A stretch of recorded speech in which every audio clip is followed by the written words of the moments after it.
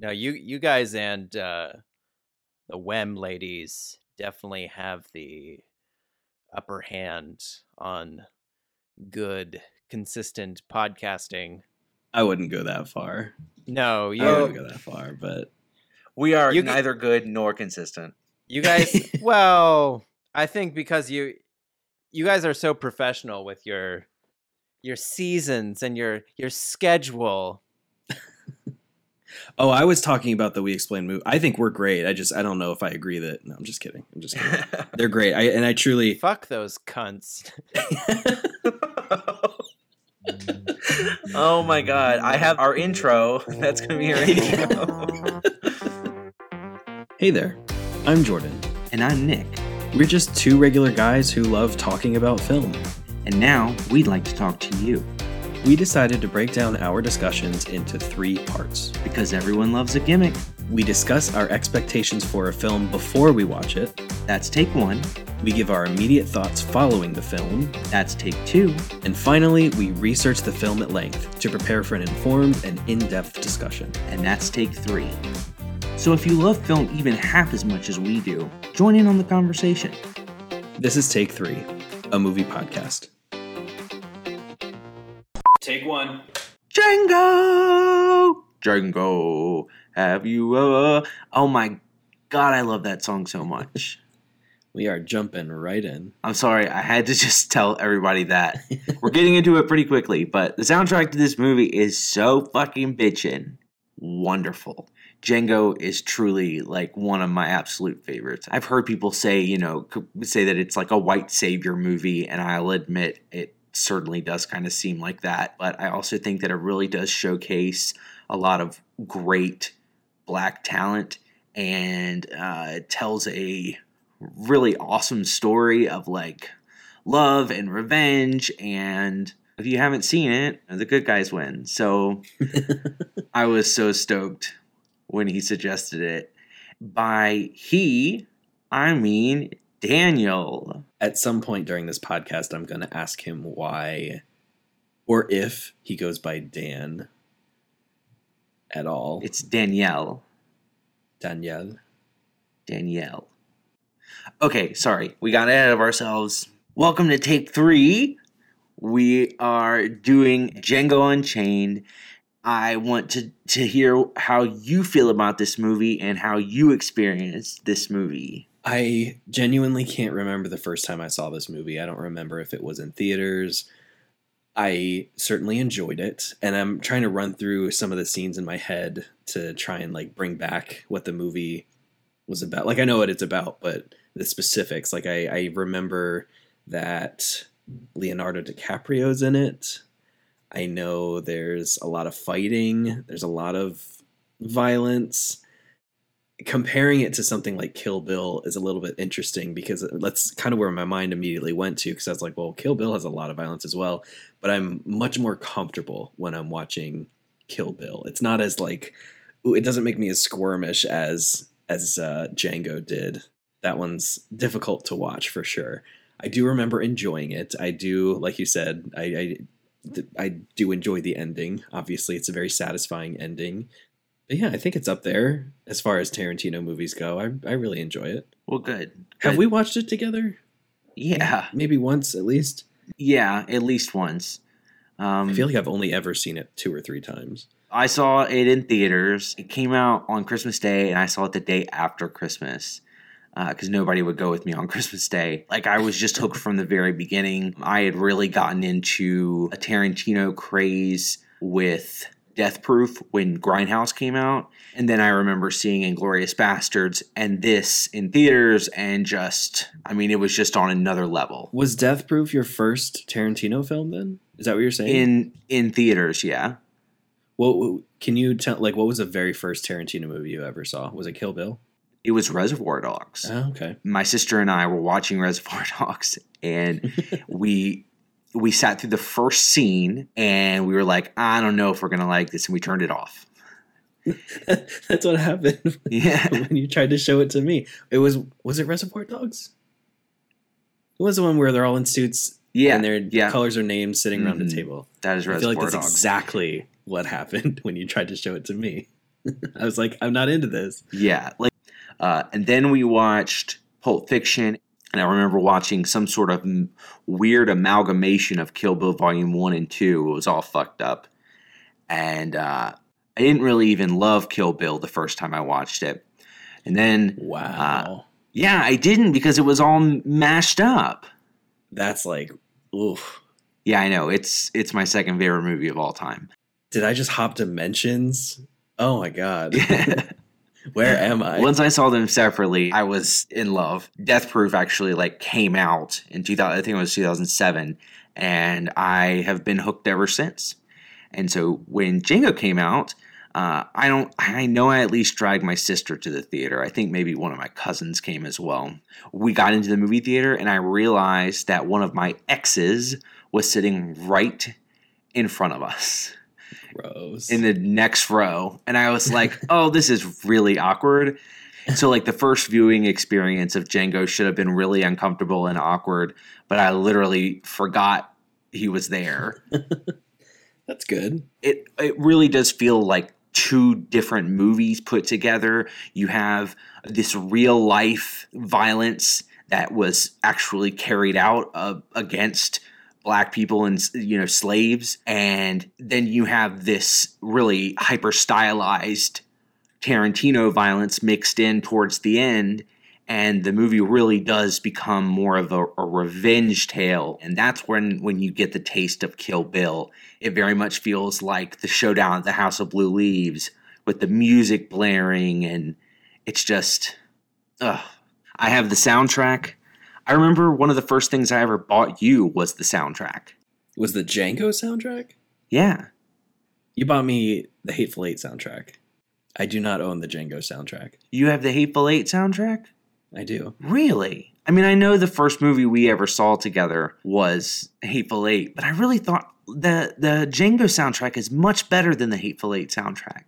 You bought me the Hateful Eight soundtrack. Well, now we have Spotify, so soundtracks are... I don't know. You probably threw that CD away. Like, what's a CD? Yeah, but whatever. I feel like we probably had Spotify back then too, but it's a nice gesture. It was a Quentin Tarantino movie with Samuel L. Jackson in it. Oh, I forgot he was in it too. Fuck. Yeah. Yeah, there's a lot I don't remember about this movie. And so, like, kind of going through, again, my love of Quentin Tarantino movies, Jackie Brown came a little bit later. I love Jackie Brown, but I appreciate that it's different. But Hateful Eight is so wonderful. I think that's my second favorite. And it's the first movie we ever saw. We had literally just met. And so that was that's like really special to me. There isn't a single movie of his that I don't fucking adore. Like, I think they're all so great. So when Daniel picked Django, I was like, okay.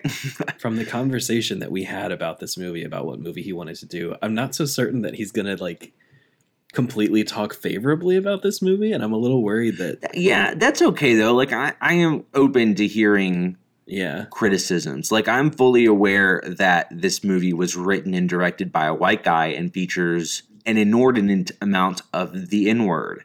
But I also understand the rebuttal of that, where it's like it takes place during slave times. Like, I don't know, that's the way a lot of these people spoke. Yeah. But is it up to a white guy to tell such a story? I don't know. All I can say, and all that we can offer from this podcast, all that we can offer from this episode is three white guys' opinions. And we have to really preface that, you know, this is Daniel's white, Jordan's white, and I'm white. And we are all not capable of fully understanding the gravity of the themes that are brought up in this film. And I don't know that Quentin Tarantino is either. I don't think so. Yeah. Jesus, we haven't even introduced Daniel. Okay, so I have a pretty interesting past. I used to be a grave robber, and I would rob graves near and far, from here to there, from the Mississippi to the Rio Grande. I think that those are rivers. But basically one time I was digging up a grave, and I was like, holy shit, there's a guy in here. And so I opened it. Was that a surprise? Yeah. That reminds me. It reminds me, I don't even know if we've gotten this far in Arrested Development, but it's all over it's this meme on the internet where he pulls out a bag from the fridge that says dead bird, and he looks inside and he's like, well, I don't know what I was expecting. There's a fucking dead bird inside. Yes, you rob a grave, there's going to be a body inside of it. Well, yeah, I don't know. But I was like, you know what? I think he deserves another chance. So I took him back to my shed and I reanimated him. And I think maybe it's been about 8 or 9 years, and now he can fully speak. He's regained full movement. He has his own podcast. Yes. Several, actually. And so we have Daniel. Daniel, he runs Super Serious Podcasts, which is sort of like an umbrella that he uses to release different podcasts like Super Serious Movie Men and Super Serious Podcast Man. And we've both been guests on it, and so have all of the We Explain Movies ladies. And it's just really great. He just talks about the stuff that he's passionate about, and he interviews really interesting people. I really enjoy his podcast. He's a really cool guy. He's very funny, and I'm really looking forward to having him on this podcast.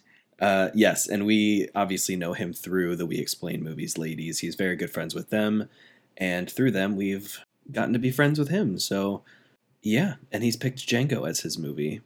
Oh, really? Yeah, believe it or not, yeah. Yeah, I don't know if you opened this episode thinking that it might not be about Django. I don't know. I don't know what I was expecting. Jesus. I hate this. First of all, shout out to Nick and Jordan for killing it as always. Am I right? Yeah, they're awesome. Hey, I'm Steven Crocker. I wanted to take a second to invite you to check out my new podcast called Dumbest in the Room. I talk with people who have different jobs and life experiences and learn a little bit about what it is that they do and how they got there. The best way to stay learning is to always be the dumbest in the room. It's been a lot of fun talking with and learning from people, and I hope you'll join me. You can follow Dumbest in the Room at DumbestITR on all platforms, and the show is available everywhere you get podcasts. Back to you guys. Take 2. Are we good? It better be good. Okay. That's not good. No, that was pitiful. Try again. Are you sure you're not Kayleen or Courtney dressed up as Daniel? Let me try clapping my ass cheeks. I'm just teasing. No, that one was good. I got it. I saw them both. I'm just giving you a hard time. All right. Jordan, show them up. Oh, I see the technique. Jesus Christ. That's somebody who claps for a living. It's like Jesus on the cross being whipped. When you say Jesus on the cross, I was like, I don't think he could clap. But were his feet nailed? Yes. His feet and his hands, or his palms. But not that ass, though. We're going to hell. Jordan, you have Alex Honnold hands. I don't know who that is. That's the guy who climbed El Capitan. Oh, shit. Free Solo. Hands. Free Solo. Yes, that movie. I see. I've not seen that one yet, but I know what that is. Thanks, I guess. I'll take it. Big meaty claws. Say hi, Daniel. Hello. I'm spending Father's Day with my daddies. Hell yeah. Thank you for having me. Oh, no problem. Thank you for coming. We very much appreciate you being here. Daniel is a fellow podcaster and an awesome person. And, I think I told everybody that you were a corpse that I reanimated. Oh, I don't remember that. Take one. Why? Yeah, I don't know. I mean, because it's what happened, but I think that's what I told everybody last time. We found an oily cadaver on the side of the road. Just dug him up. Something like that. I Reanimated think that was him. a grave robber. This has been a little bit. But Daniel, along with Jordan and I, all recently at least, watched Django Unchained. Django. Do-do-do-do-do-do-do. I simultaneously forgot A, how great this movie was, and B, how difficult it is to watch. I forgot how hard it is to watch, but it is a damn good movie. I really Mhm. enjoyed it. Yeah. I have been critical about this movie since I saw it for the first time, and I feel like this watching of it was the most I've ever liked it. Oh, great. And I think it's awesome now. Hmm. Still not my favorite Tarantino, but I think it's and we'll go into this. I think it's one of his best that he's done. Can we ask you what your favorite Tarantino is? Inglourious Bastards. Fuck yeah. Well, that makes That's sense. mine too. Yeah. It's so good. Like, it's not my favorite, but if I were to pick a movie where I think he actually delivered, like, his masterpiece, it really is Inglourious Bastards. And it's funny because, like, the last lines of that movie is Brad Pitt saying, I think this is my masterpiece. Mhm. So, What's your favorite Kill Bill. Kill Bill? Oh yeah, that's right. Yeah. Have you seen The Whole Bloody Affair? Because that's the one that you have listed on your favorites. So on I've seen Letterboxd? them. I've seen them together. The Whole Bloody Affair is just so I don't have to pick one or the other. I see. But I've seen them both. I've seen them together. I've actually seen this weird, like, edited. I think the first time I saw it, they were like meshed, but it wasn't The Whole Bloody Affair. I've seen it a lot of different ways. But this movie I've also seen a whole bunch of different times. And when you texted me that, Jordan, I think it was last night when you were like, this is a hard movie to watch. I don't think I'm gonna watch this again. I'm like, it is a very hard movie to watch, but I probably have seen it like at least 25 times. Wow. It just hits me like it's the first time over and over again. Mm-hmm. It's different for him because I think it's one of the ones where he actually, I don't want to say has a point to it, but it's making a social commentary that's still relevant rather than just being an homage to the past or some genre or filmmaking. Absolutely. I still like his homages quite a Yeah. bit, but this one feels like, oh, you're trying something different, and I appreciate that you were able to do this. I think when Grindhouse came out, Tarantino realized that he couldn't just make anything and people would follow him. Not to say that Grindhouse is bad, because Death Proof I think is a wonderful I love entry Death into Proof. his filmography. I think it's a lot of fun. But Have you seen that one, Daniel?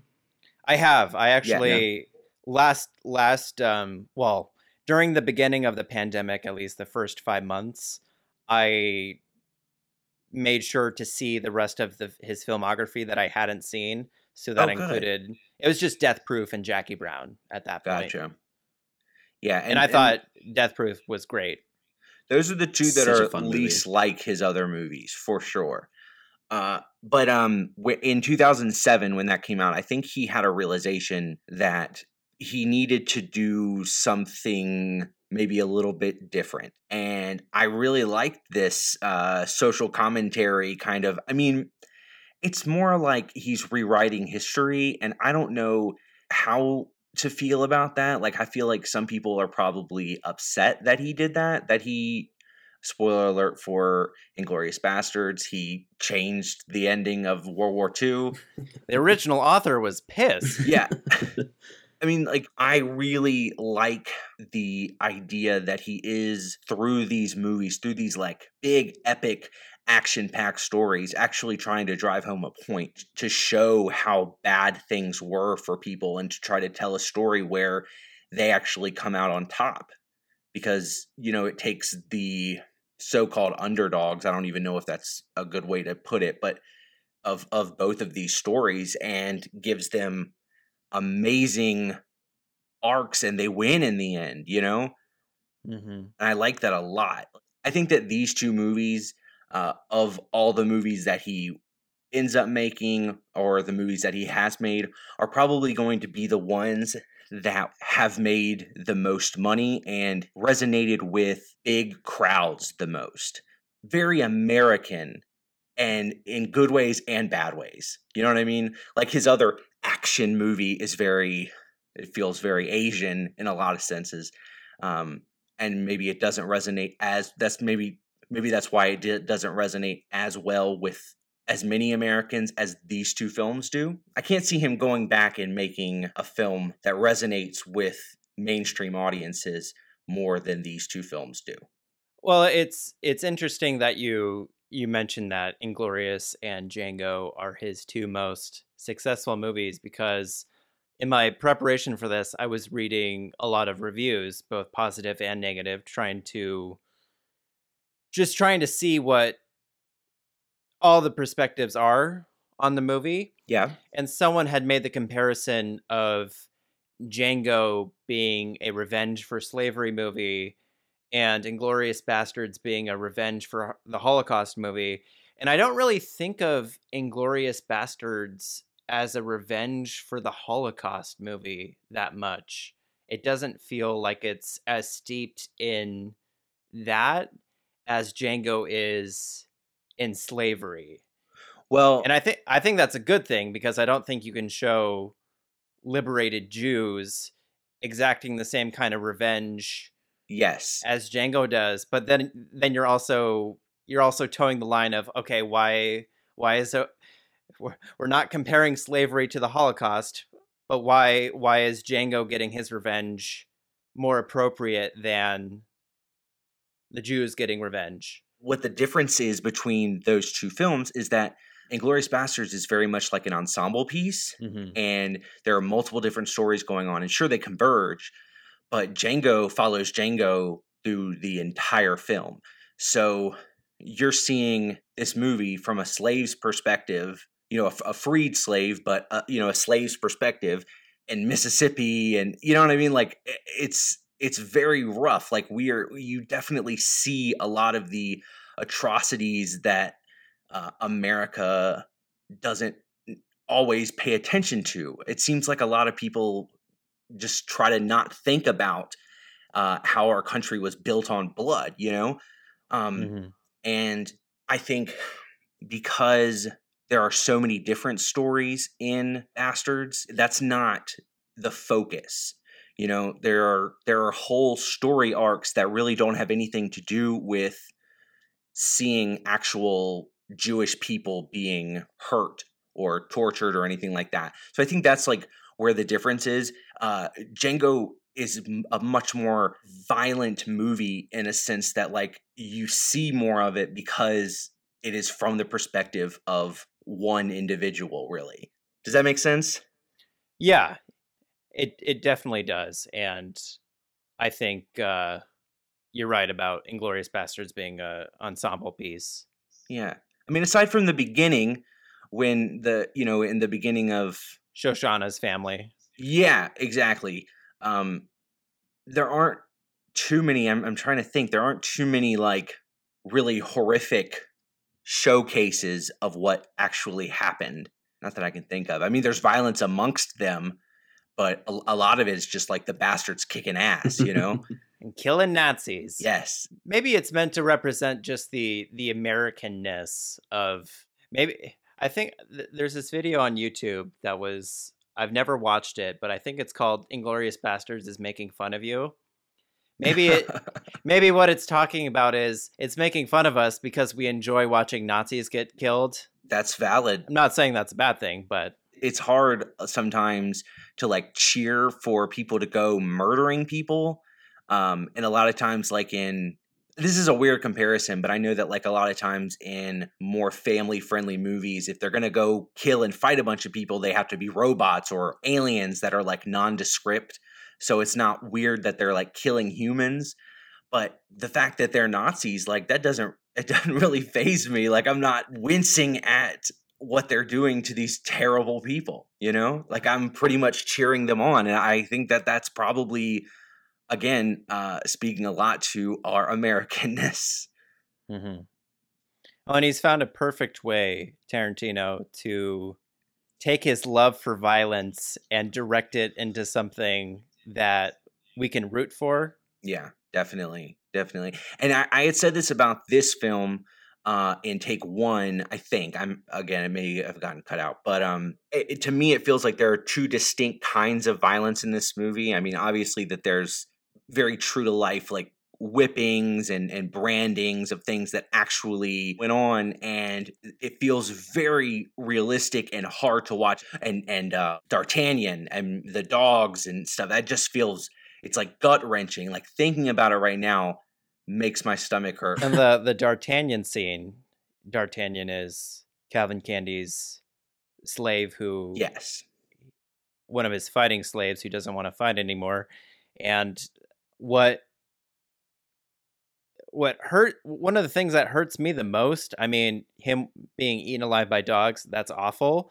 But when he's on the ground and Calvin Candy says to him, "You don't know what that means, do you?" And they all laugh at him, and he's looking down, and it's so sad. Not only are they going to kill him, they have to mock and humiliate him beforehand. That's probably like my least favorite part of the movie for multiple reasons. One, to me, it almost feels like it was somewhat preventable, because Schultz was like about to reimburse him and just be like, let's continue going. But I understand that Django had to be, continue being in character, and that's how he feels like somebody in that situation would react. But damn, it's just like, really, I don't know. It's for Django to have been the one to sort of stop that sucks. Like I wish that had happened differently. I think it's a great character study. I think rewatching this movie, I can safely say that Samuel Jackson's character is probably my most hated character in all of cinema. Like his character in this is so god awful, and it really, like, by Django making that decision and saying what he said in that moment, it makes them somewhat comparable to each other, and it's like you're supposed to be rooting for Django, and suddenly he's showing these character traits that are so much different and so much it's sort of like, it's very hypocritical in a sense, which is exactly I forget his name. Who does Samuel L. Jackson play? Steven. It's just interesting, and it really is heartbreaking, both of those characters in both of those moments. And like you see why, because Django is playing a character and he is acting in a way that lines up with Steven I think, to appear more trustworthy to Calvin, And it's funny because they don't even know each other yet, but like they actually wind up acting very similar in that moment. And I just want to point out, like, Calvin's the bad guy here or whatever. All these other people are victims of circumstance. Like, I mean, yes, of course. Calvin and all these white people. Of course. I think in the context of this movie, though, it's tough to watch Steven's character, and as it should be. But yeah, I remember when Samuel L. Jackson heard who he was playing in this film talking to Quentin Tarantino, he was like, "So I'm playing the head house slave. Like, that is the lowest of the low." He said, "You want me to play the most despicable black character in all of cinematic history?" And Tarantino went, "Yeah." And he did the damn thing, like, too. God, I hated him.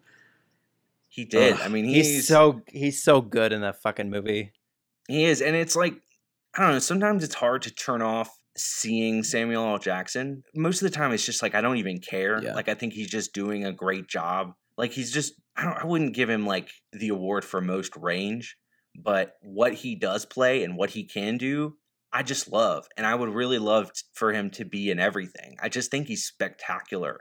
I mean, he's probably one of my favorite actors. But before I forget, I just wanted to point out the second type of violence is the Quentin Tarantino violence. And it very much feels like that's what happens right after Calvin Candy dies. Or really anytime a gun is involved in this movie. Like, they did not shy away from any kind of gore with this gun violence in this movie. No.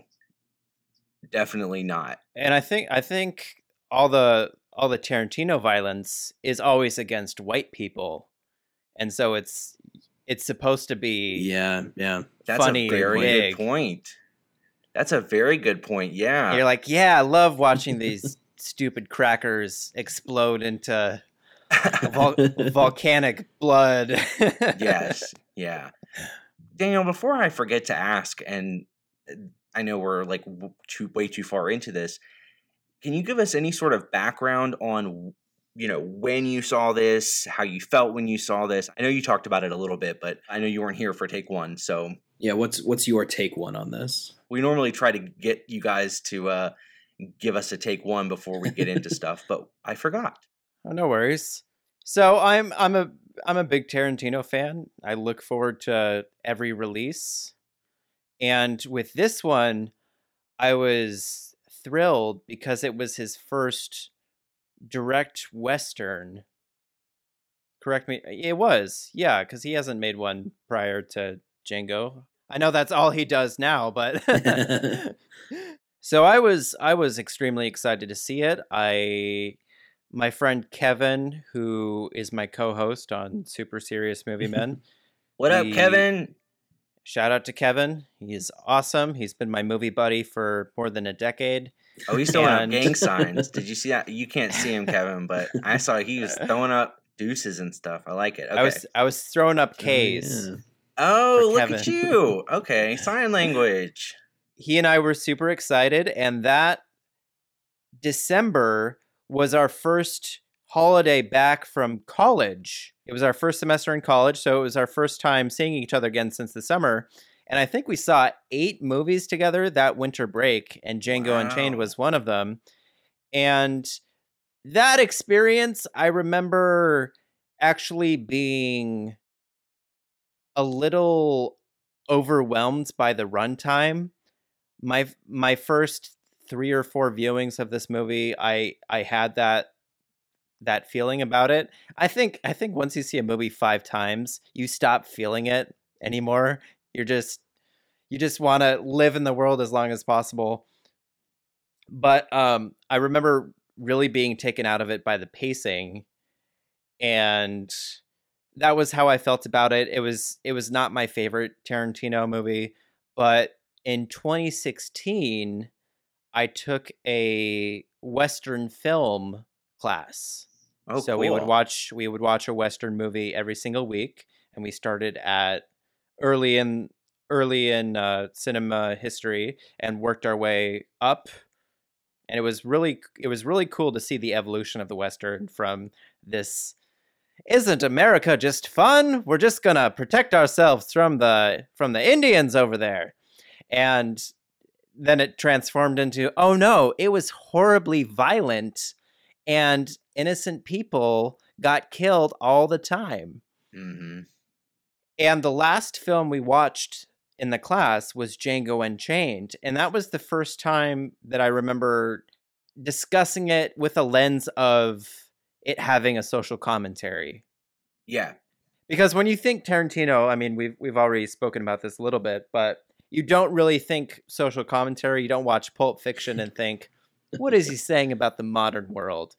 But this one seems to, at least as I grow more mature and aware of inequities in the world, I am really impressed by what I think it's doing with slavery and race. Yeah. And I think it's fantastic. And when I was pitching doing this movie to you guys, I had said that I had a bit of an agenda.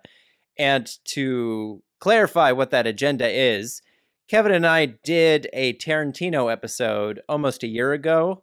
That is a big undertaking, and it was only 50 minutes long, so it's hard to hit every base that I think you should hit with Tarantino in 50 minutes.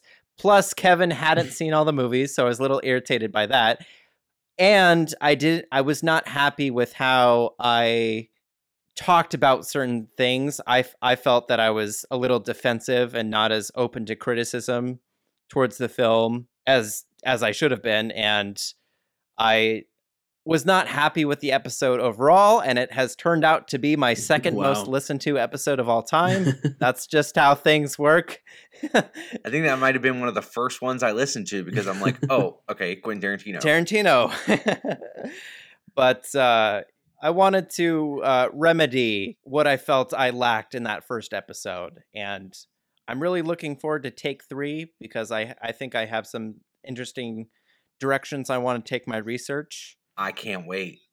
That's my background with Django Unchained. Well, thank you for sharing. Getting to discuss this in an academic setting must have been really awesome. I wish I could do college over with my maturity level now because I would be less afraid to actually have the discussions you're supposed to have in college. Yeah, agreed. That being said, whenever I was in a class where we had a discussion, I was always really impressed that it never devolved into name calling or anything. Every discussion I had in college was really constructive and people were able to disagree but still respect one another. And that's great. Especially, and it was, I mean, conservatives like to paint college as being just a liberal echo chamber, but that is not what I witnessed. But who says? Who cares? But it was cool just to look at it from that point of view and actually have the context of the Western genre as a whole to weigh it up against. Yeah. I have a question for both of you. If you had to pick like a favorite part in the movie. So with every repeated viewing of this movie, I think my appreciation for Christoph Waltz's performance grows. At the Oscars that year, there was the big hubbub of him being nominated over Leo DiCaprio, and I think I agreed with that at the time, but seeing it now and just seeing how his character evolves in the movie, not only am I happy that he was nominated over Leo, I'm so happy that he won because I think it's an amazing performance, which leads me to say that my favorite scene, or at least one of them, is him thinking to himself after Candy has exposed them and the woman's playing Beethoven for Elise on the harp, and he's just thinking back to D'Artagnan being ripped apart by dogs, and he's just horribly disturbed by it. And I think that just hits home how out of his depth he has been dealing with slavery, whereas Django has said, you need to suck it the fuck up, and this is what I had to deal with on a daily basis, and he's finally losing his composure. Yeah. And I think that's followed up. This isn't my favorite thing, but that's like followed up with one of my favorites when he's like, I'm wondering how Dumas would feel, Alexandre Dumas. And he's like, you probably wouldn't feel too great about it. DiCaprio's like sensitive Frenchman or something like that. And he's like, Alexandre Dumas is black. And like D'Artagnan. That was great. What's your favorite? Okay, Don Johnson, who is Dakota Johnson's dad, is also, a very prominent actor, plays Big Daddy, and pretty much everything with him in it. So once they get to his plantation, the conversation where one of his slave ladies is like, you want us to treat him like white folk? And he's like, no. I didn't say that. Yeah. And then I think maybe one of my like top 5 scenes in cinematic history is when they're riding into like with, it's like pre-Ku Klux Klan raid and none of them can see. But then the Evita Zane thing, I mean, I could have jumped up in my chair and applauded in the theater when I first saw that. So pretty much, like everything, Don Johnson's whole little arc in that film is brilliant. I love it. It's almost the first hour of the movie. Yeah. Because I was checking it didn't feel like it was that long, but I was checking the runtime every now and then. And I think when they blow up, that's 50 minutes into the movie. Yeah. I really think that Quentin Tarantino, before he retires or whatever, needs to to link back up with two specific actors that I think he got the absolute best work out of. These two and then Sam Jackson will be the ones that I remember forever when it comes to Quentin Tarantino, and they're Uma Thurman and Christoph Waltz. And I don't know, I could see Christoph Waltz getting his third Oscar in a Quentin Tarantino film, like another one, because he just writes such genius characters for him. I mean, both of Hans Landa and King Schultz are they're just so good. I think that's why answering that question is such a struggle to me, because I like rewatching this movie. I really did have doubts of whether or not Inglourious Basterds was my favorite Tarantino movie. It came as a surprise because I remember enjoying this movie. I don't remember loving it as much as I did this most recent watch. And he's this master of dialogue. He knows exactly how to write his characters in a way that the dialogue and the conversations are extensive but not boring. I'm invested with every conversation. And he has this way in all of his movies of, he has these like really quirky techniques that almost come across as maybe amateur, like with the fast zooms and the like where it cuts and it has that paragraph where it says, oh, and they enjoyed this winter, doing the bounties and all of this stuff. That's a thing because he had to cut about an hour of material out. I think. Yeah. I believe that. It's also like a throwback to classic cinema. Like a lot of those techniques were used back in the day. So I like that a lot too. For sure, and I do too. And for some reason, it's like if I saw this in any other movie, I'd be like, "That's weird. Like that seems strange." But for some reason, he makes it work, and you can spot a Tarantino movie from a mile away. And this one just it doesn't disappoint, and I don't know. It's really tough to pick a favorite. So this is like a conversation I've probably had with you, Jordan, in the past. There are a lot of things that define cinema over the different decades, like things that make a film feel quintessentially 80s, 70s, you know what I mean? Mm-hmm. And we've talked about like what are the things that the 2000s and the 2010s are probably going to be known for. It feels like what we do is recycle a lot of things, putting spins on things that already exist. We're the remake generation. That might be something to note because Tarantino, some people say infamous, but I think he's famous for borrowing from other filmmakers. He does it in such a way that it is uniquely his, but he definitely takes the best parts from other films and, again, turns out these incredible results. It's almost like he's paying respect to them in a way. Yeah, they feel very much like homages rather than ripoffs. Right. Especially in the hands of someone who, again, writes such incredible dialogue. He definitely knows how to write and direct aside from all of this. But the way that he infuses all of these elements from all these other movies into his film, it's funny. It feels perfect for our generation. And I don't know that I've ever really thought of it like that. When I think of Tarantino, for some reason, I'm still stuck in the 90s. Like he's made most of his movies now in the 2000s and 2010s, but his style fits perfectly with this whole sampling remix culture. Yes. Oh, you took the words right out of my freaking mouth. Absolutely. And really, that just occurred to me. This is great. Leo point. I love it. I love it.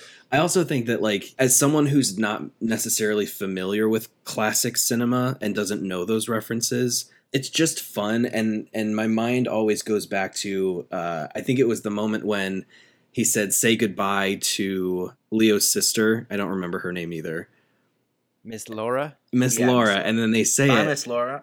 And he shoots her at an angle that is not parallel to the frame, and she just gets shot out of the frame. And I'm like, if this were any other filmmaker, this would be so crazy, and it would be pointed out and laughed at. He can do anything he wants. Right. And it brings me back to that. Can. It brings me back to that interview. I don't remember the interviewer's name, but he said something like, "Because I want to, Jan." And she had this Because argument. it's Why do so you have much to- fun, Chan. Yeah, exactly. I get it. Yes. Why are your films so violent? Because it's so. That's like the greatest interview in the world. Yeah. It's like, Well- I don't think I made it for you, baby. Yeah, we'll have to link that in the description. But it's like Oh, he's yeah. just unapologetic about it, and I kind of love that. Even though I've never really been someone who's a fan of action movies or like violent movies in general. Like he's just so magnetic in such a unique Yeah. way. I think because he has the reputation of being able to pull from older films. I'm not going to say that I have seen, all of classic cinema either. I've probably seen very little comparatively to a lot of people. I'm just but- speaking as someone, one out of 3 people who have not studied film in college. That's all I mean.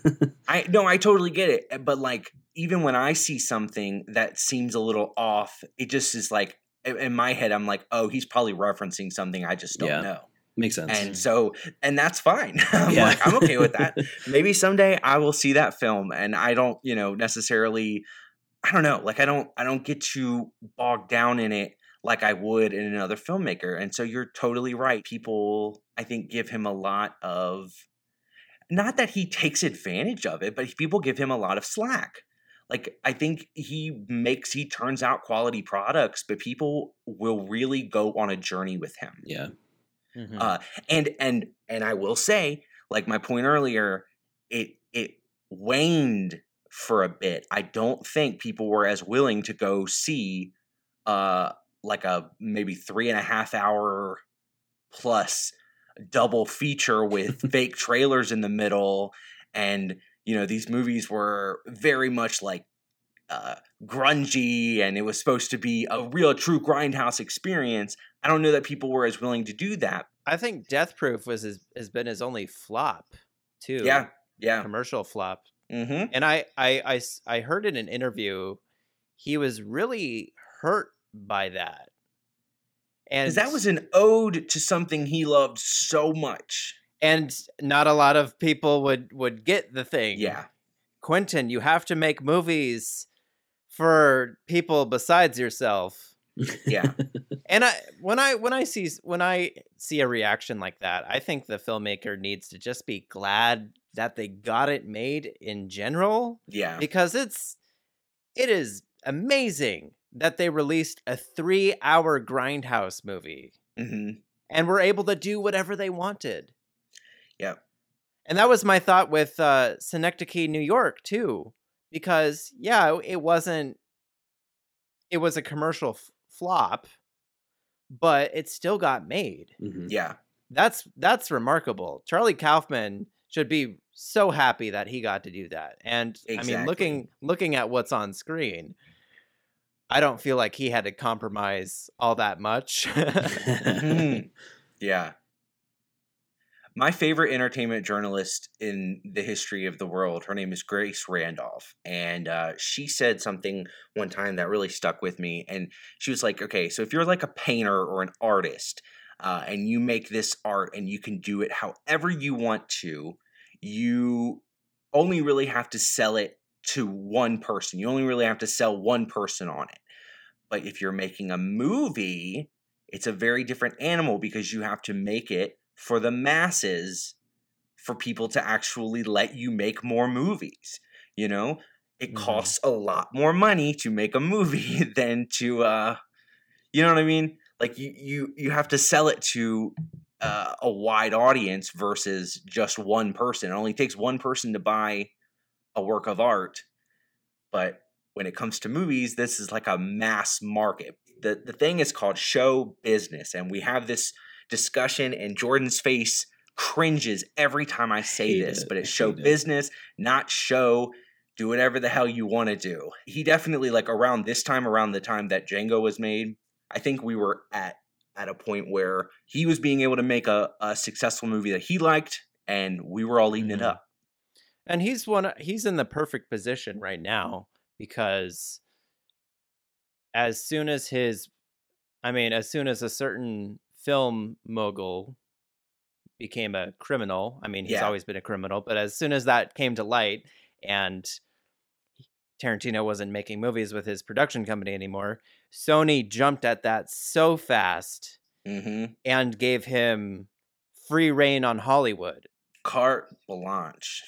And Hollywood was a hit too. So if his next movie is supposedly his last one, Sony is going to do that again because they want to be the studio that Tarantino makes his last movie with. Yeah. Oh, yeah. Oh, yeah. What I really hope will happen is Tarantino will make Kill Bill Volume 3. We don't need Kill Bill Volume 3. Yes, we do. Yes, we do. No, we don't. There's no story left. I'm going to cut your audio. We don't need Kill Bill. It's going to make $1 billion, and then they will give him so much money to make an 11th and 12th movie that he will continue making movies. So I don't want my favorite filmmaker to stop making movies before I turn 30. God, that sucks. Like, I don't want him to stop. And I know that Don't you want him to go out on top, though? And not do a Spielberg and make Ready Player One? Or The Post? Okay. Or Tom Hanks going Ready Player One was a joy, and I don't see that happening. I just really don't. Like, to me, I think Spielberg stretches himself too thin. Okay, so we've recently done Jaws, I think. I hope that episode has been released by the time that this is released. And that was like a hungry filmmaker. You could tell, and I don't feel like, I mean, rightfully so, I don't feel like Spielberg's that kind of filmmaker anymore. I think that Tarantino still feels like that to me. Maybe I just have beer goggles on and he's just a hot blonde. No, and I don't think he would ever do his version. I mean, I feel like his version of the Spielberg phoning it in would still be good by Tarantino standards. Yeah, I agree. But that being said, I think he's got to be very careful with being indulgent. It's a very good point. But anyways, what I'm planning on researching is the criticisms about whether it's appropriate for the film to depict slavery the way it does, and if Tarantino is the right person to do that. And jumping off that, I'm interested in researching discussions about who can make what sort of art, because that came up in the previous episode I did on Tarantino, and I'm just interested in seeing if certain stories should be only by certain people, but if you create the stories yourself, maybe that's your right to film it the way you want to. So one of the things that you might be talking about is the fact that this is a white individual making a movie about slavery. Yes, that is 100% what I'm referring to. I mean, yeah, that's a reason why maybe I was a little bit apprehensive to even do this film. Yep, same. It's like 3 white guys talking about a slavery movie made by another white guy. So as long as we contextualize that all 3 of us are white men, and we are acknowledging our privilege of that. Yes. Then I'm really excited to hear the things that you find. That will be really cool. Yeah, that was my main reason of picking this, is having a conversation about whether it's appropriate or not. I love that. Because like as white people, we should educate ourselves, and that is something I'm definitely trying to do more, and engage in opinions that are foreign to me. Yeah. Or not foreign, just different than my own, that could teach me something. No, I totally get what you mean. But this has been wonderful. I'm really excited to learn more stuff about this film. This is a film that I feel like I know a whole lot about already. So I'm really excited to learn more stuff and just have a great conversation with you both. I feel just like you guys brought up so much stuff in this take 2 that I had no idea about and never even thought about. And I'm just sitting here just like absorbing it all. And I I love it, and I'm very much looking forward to doing the same for take 3. We're gonna Well, dive right in. I look forward to hearing what you have to say as well, Jordan. Thanks. What is that look on your face? What are you going to research, Jordan? Oh my god, like this is making me realize how maybe in over my head I am. I just feel like I'm against two titans for this movie, and it's Oh, shut Ugh. up. no, I love it. I love it. And it's... Never use the adjective titan to describe me ever again. And actually only use the adjective titan to describe me. I like that. No, I think it's making me realize that as much as I created or co-created this podcast to be like a resource for learning and stuff, having so many guests in a row is making me realize that like I am very much a part of that journey as well, and I'm learning a lot through this. So I'm so excited. I can't wait. I hate using that word. It's the dreaded E word, but I truly am very much looking forward to this. Yeah, see, when it was just Jordan and I always made him look really good by comparison. But now that you guys are all here, it's like, oh, maybe Jordan's not so great either. I'm not the head guy anymore. Maybe take 3 is just like a children's school bus that's on fire and heading over a cliff. Save us, God. Daniel. Save us. Save us. Yeah. Ow. What can I do? Put out the fire and Take- slam on brakes. I can take the same tone that Bo Burnham does and just be like, wait, as a comedian, I have the power to save the world. Yeah. Yes. No, you guys and the Wem ladies definitely have the upper hand on good, consistent podcasting. I wouldn't go that far. No, I wouldn't go that far, but We are You- neither good nor consistent. you guys. Well, I think because you guys are so professional with your seasons and your schedule. oh, I was talking about the We Explain movie. I think we're great. I don't know if I agree that. No, I'm just kidding. They're great. I truly. Fuck those cunts. Oh my god. I have our intro. That's going to be our intro.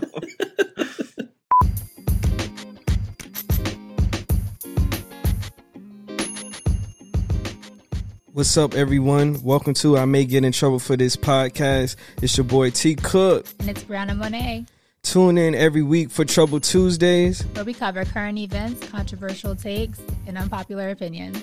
You know, things that may get us in trouble. You don't want to miss this. Take 3. I want to say that I am not prepared for this. Yes, you are. This is going to be You are the prepared. worst episode in the history of this podcast. Well, that was a given. And- That's what people are expecting. By now, they already know. It's going to get canceled. Your show is going to get canceled. Not in the social way.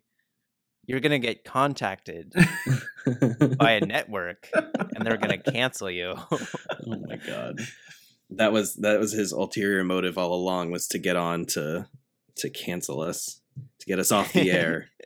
He wanted to be the only podcast in the girls' hearts. That ship has sailed. Next is Sweet Film Talk. He's going to go in there and infiltrate them. I was actually listening to their latest episode today, and it's about a 1980s horror film with a group of boys, and they would always like reference that group of boys as saying "the boys," and it kind of threw me off a little bit every time I heard it. I was like, "We didn't You're like, do those I don't things." remember doing this movie. Yeah, no, it was It's a great fun, movie, though. by the way. You guys should watch it. That's what I hear. Is it on Shudder?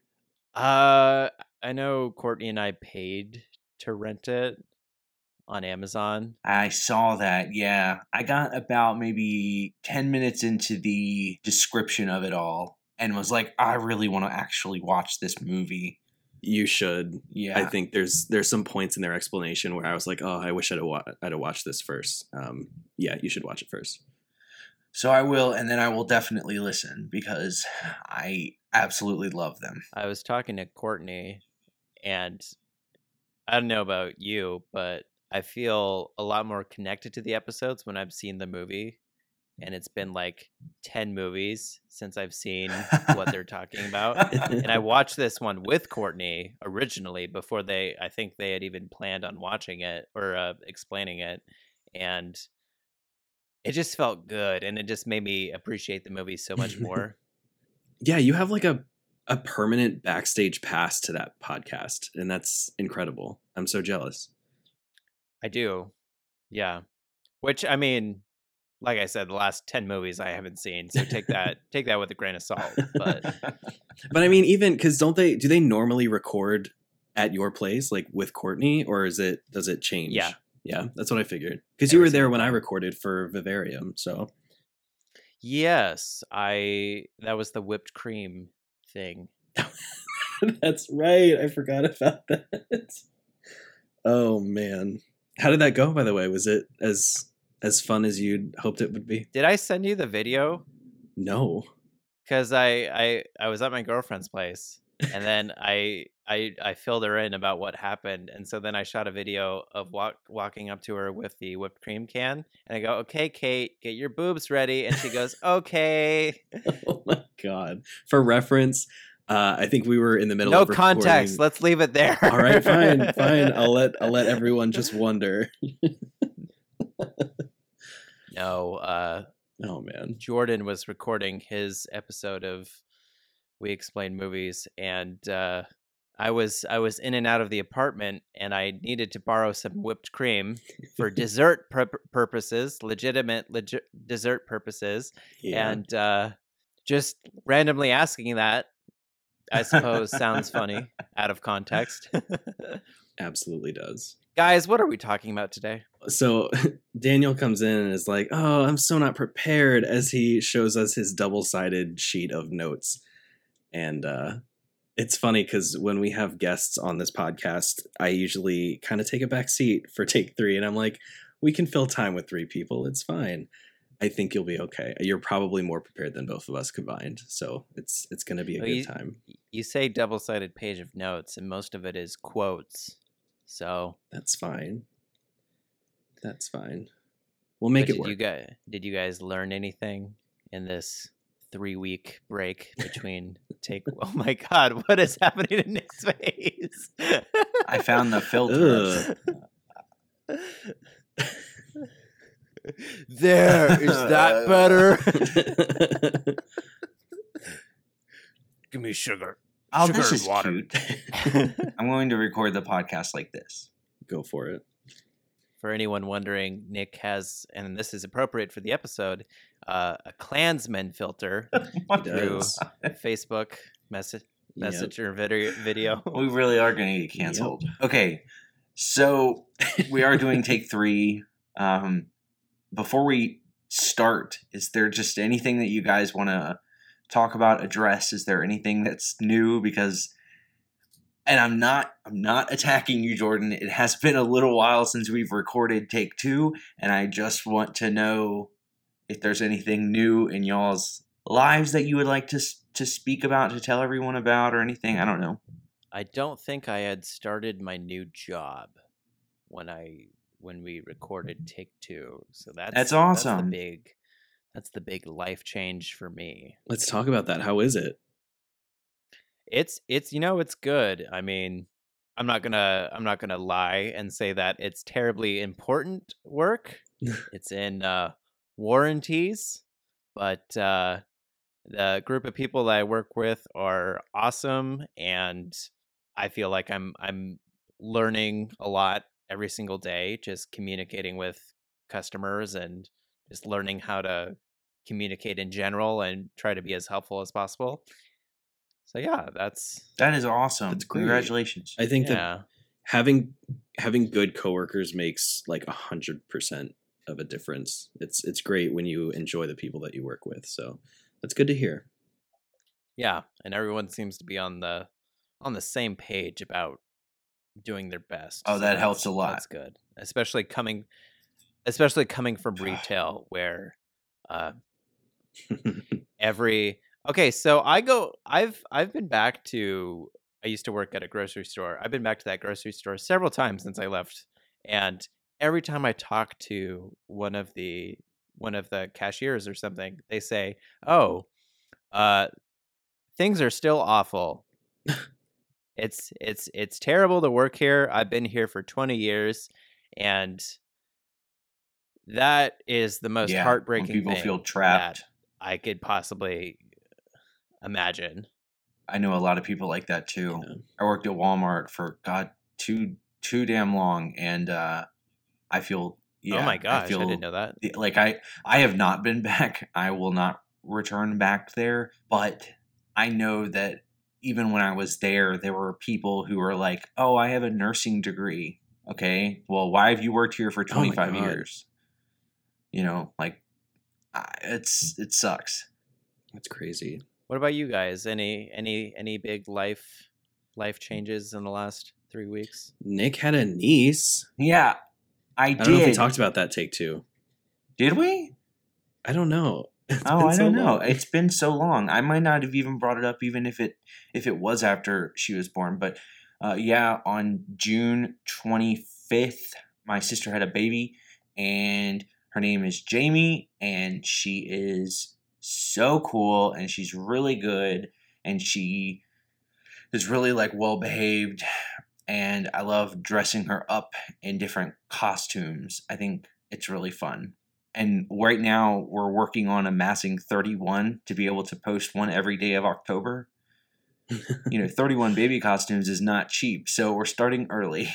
I donated one. Yes, you did. Yes, I can't wait to see her in it. Yeah, for the baby shower. Do you want to say it, or do you want me to? I don't care. I can say it. I had so the mother of Jamie, which is Nick's sister, is a big fan of Nightmare Before Christmas. And I told them for a while that they are not allowed to dress up as Jack or Sally until I give them permission. And it's because I had this plan that I wanted to buy them a little Oogie Boogie costume that they could put their baby in. And they finally had a baby, which means I could finally give them an Oogie Boogie costume. And I can't wait to see her in it. It's going to be very cute. Yeah, from having put on several costumes, even just tonight, we took pictures of different costumes. She doesn't like being in costumes. Like unless she screams until she falls asleep, and then that's good. But I can't imagine she'll enjoy her Oogie Boogie costume, but we certainly will. She can't even talk yet though, so I don't really know like what the big hype is. I don't get it. Yeah, everybody. So we went out of town this weekend, and my sister brought the baby, and I was there, and there was family from Atlanta, and everybody's freaking out over the baby. And I'm like, she can't even talk. Like, I'm here too. I'm cool. I'm fun. She can't walk yet. She doesn't know her ABCs. Yes, Like, I was like, she was shitting her pants like the whole weekend, and I only shit my pants twice. I can shit my pants too. Yeah, exactly. And I don't know. It just seemed like everybody was up Jamie's ass, and it's fine. No one was up Nick's ass. I'm Yes. so sorry. Yes. Yes, exactly. Exactly. But yeah, she turns a month on the 25th, and she still won't be able to do anything. So, Stupid babies. yeah. And I've just been working. That's it for me. Well, that's really heartwarming that you were able to provide the Oogie Boogie Yeah. costume. Yes, that's how he was It's able nice. to afford It's nice it. to follow through on something. It's because he works, and then the time in between one job and the other is just the time it takes for him to get to the other job. He like clocks out, and then he's like, all right, I'm clocking in. It's very busy. That's why it's been 3 weeks since we've seen each other. So, Yep. Yeah, I don't overdo it. I know some things are by necessity, but too late for that, Daniel. It is too late. that's my secret. I'm always miserable. I got that reference.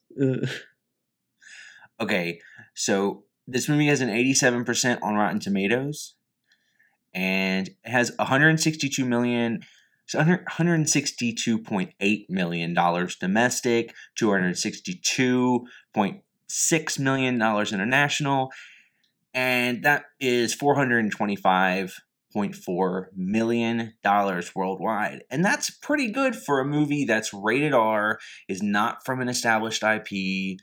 The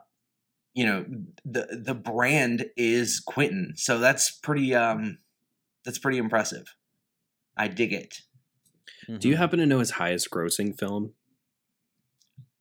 I'm pretty sure it is. Is it Django? I would not be surprised. Like, I know this and Inglourious Bastards were like the really high ones, but I wasn't sure, or I'm not sure. Let me look. Django really is the highest grosser. That's awesome. That's I feel like that's the least discussed one of his movies for some reason. That's Django? really strange. Whenever I hear about him, I always hear about like his older stuff or Kill Bill. I don't know. That's interesting. Well, Kill Bill is his older stuff now. Yeah, I guess so. But like this like revisionist history thing that he's doing has been the topic of a lot of conversations, just because, he's tackling very controversial subjects like slavery, the Holocaust, the Manson murders. Like, yeah. This movie got 5 Oscar nominations. So it got nominated for Best Motion Picture of the Year, Best Achievement in Cinematography, and Best Sound Editing.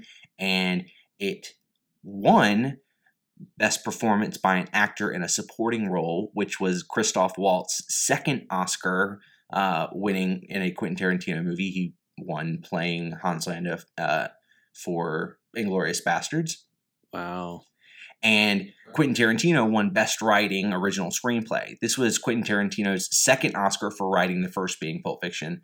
And he's been nominated 3 times for directing, but he's never won. And it's unfortunate because I think, I'm trying to remember exactly where it was from, but I know that he at one point said, like, he writes so that he can direct. Like, he really considers himself like a director. And that's a shame that, obviously he's also a very talented writer, and I'm sure he knows that. But I would like him to win a directing Oscar before he retires, and he has 1 shot left. He also wanted to, I don't know if we mentioned this in the previous part, he wanted to be the winning most screenwriter of all time, so that they would rename the award the Quentin. Oh my God. And so he wanted to, I think he just needed 4 to have that. And I if he's still planning on retiring with his 10th film, sorry to say that he's missed the mark on that. Yep, that is a shame, especially if it's the movie I want it to be, which is Kill Bill Volume 3, which they're never going to give. That's not going to happen. I don't need that negativity in my life. Neither do our listeners. I also want to say I forgot one important award. I saw this and I was like, well, this is funny. So the MTV Movie Awards gives out an award called Best WTF Moment. And it's at the end when Candyland like explodes. And it won. Oh my God. I was like, oh, okay. I'm sure they were all really excited about that. That's definitely a deserving scene. Either that or the gunfight where it's just a volcano of blood. The movie feels the most Quentin Tarantino to me the moment that Calvin gets killed, when everything just loses its mind. And have you guys heard the thing where I don't remember who it was, where they said that Christoph Waltz saying, "Sorry, I couldn't resist," or "I couldn't resist," was essentially Quentin Tarantino saying that to the audience so that he could have a gun battle. Oh my God. That is really funny. That's like perfect because everything was going to work out. And then it was just like, I'm going to screw everything up really quick. I'm going to make this movie longer than it would have been by because like an it's hour. Fun, Jan. Get it? Fun, Jan. Yeah. Yeah.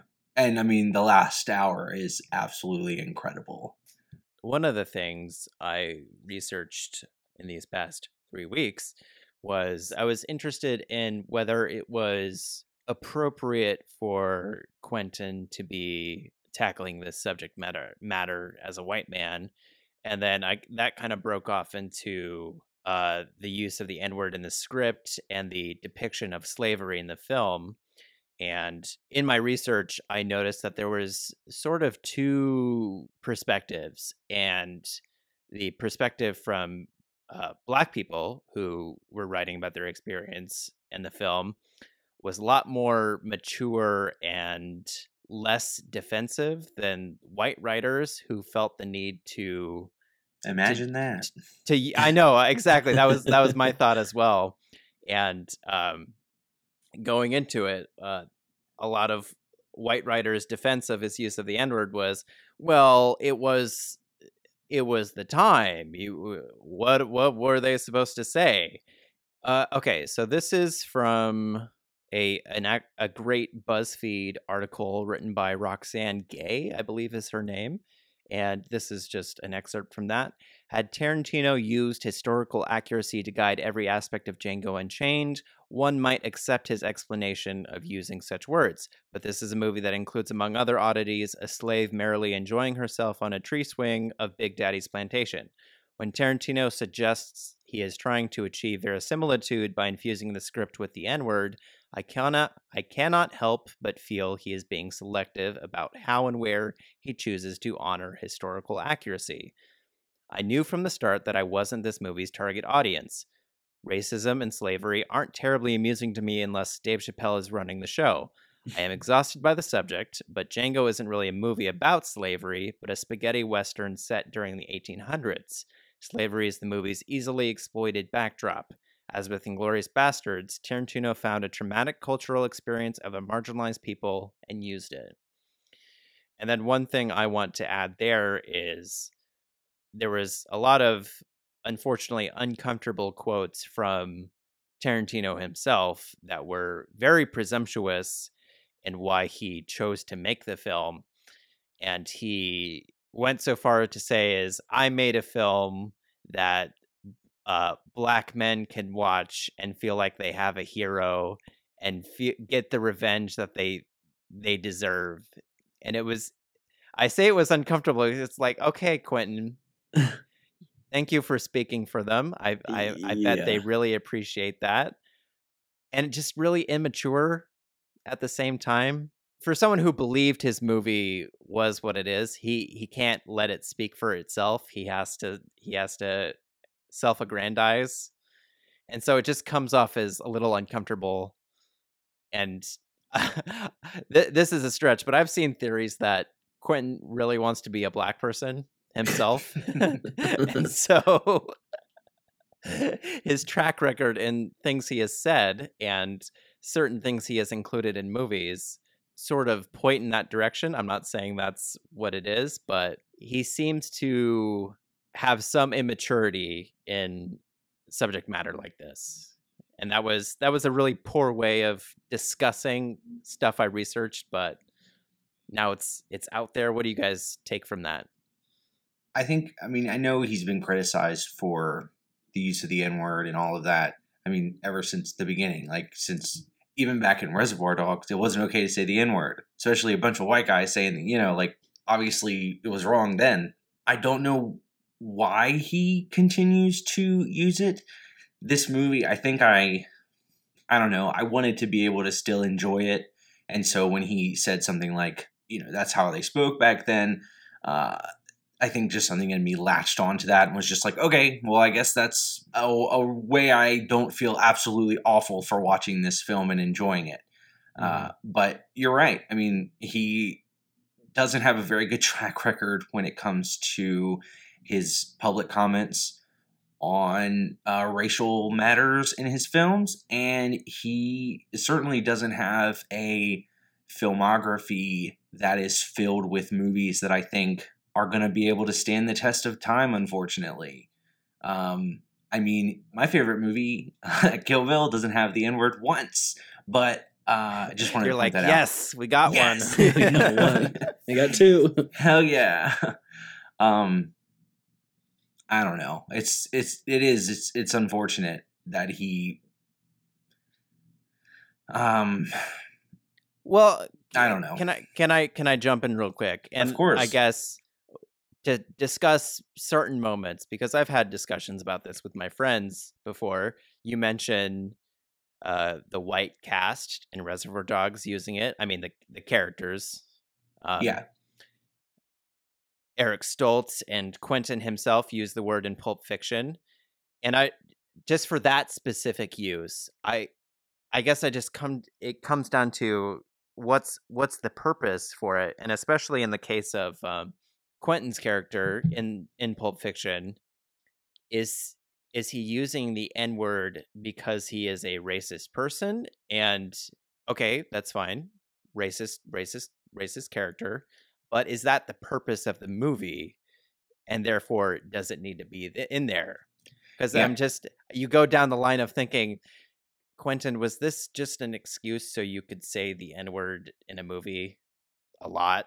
Yeah. I think that was the thing about Django, and then it kind of bled into the Hateful Eight. There's absolutely no excuse for how many times it's said in his earlier films. And then finally, we're back in a time where people did unfortunately talk like that. But you point out something that is so right and relevant and important, is that he is being selective. I love the word verisimilitude, by the way. That is beautiful. I'm always happy when I pronounce it correctly. Yeah, that is a very nice word. He's being selective, and it very well could be an excuse that he can give to be able to say the N-word as many times as he wants to. I just figure by now that he would be like, okay, wow, maybe with all of this backlash, maybe I can make a movie that doesn't say that. I don't know that